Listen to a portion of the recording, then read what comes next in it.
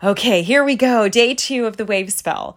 December 13th of this year is the white lunar wizard, and it's the second day of the wave spell. So regardless of what work you've done, I'm going to be sending these messages assuming that you have done whatever happened the day before. And so if you haven't, don't worry about it. But let's just say you did yesterday's work. And what that means is that you set an intention yesterday.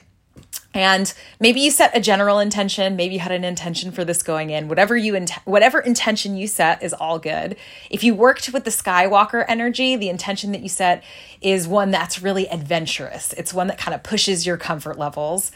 And so you have this intention in your mind.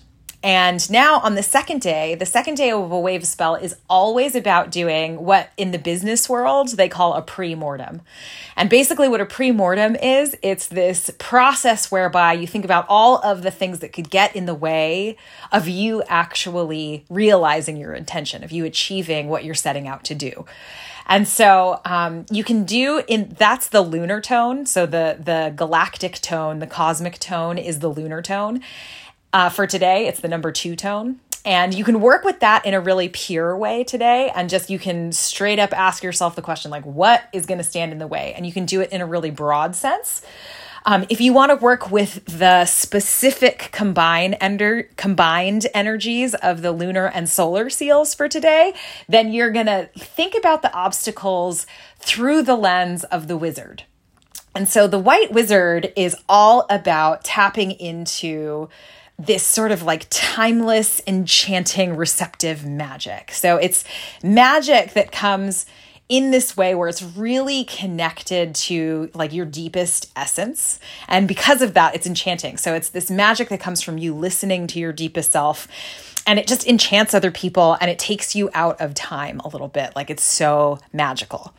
And so if you want to do your pre-mortem, if you want to think about obstacles through the lens of the wizard, what you're going to think about is you're going to think about all of the ways that you stand in the way of your own magic. Like the wizard is really fully self-accepting.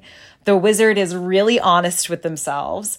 And the wizard is really committed to their magic. You know, they're a wizard. And so if you're thinking about your intention and you're kind of putting it through the lens of the lunar white wizard, what you're thinking about is like, how does me blocking my own magic and blocking my true self and blocking what I'm really here for and who I really am, how is that going to get in the way, of me reaching this intention that I've set for myself for this next 13 days?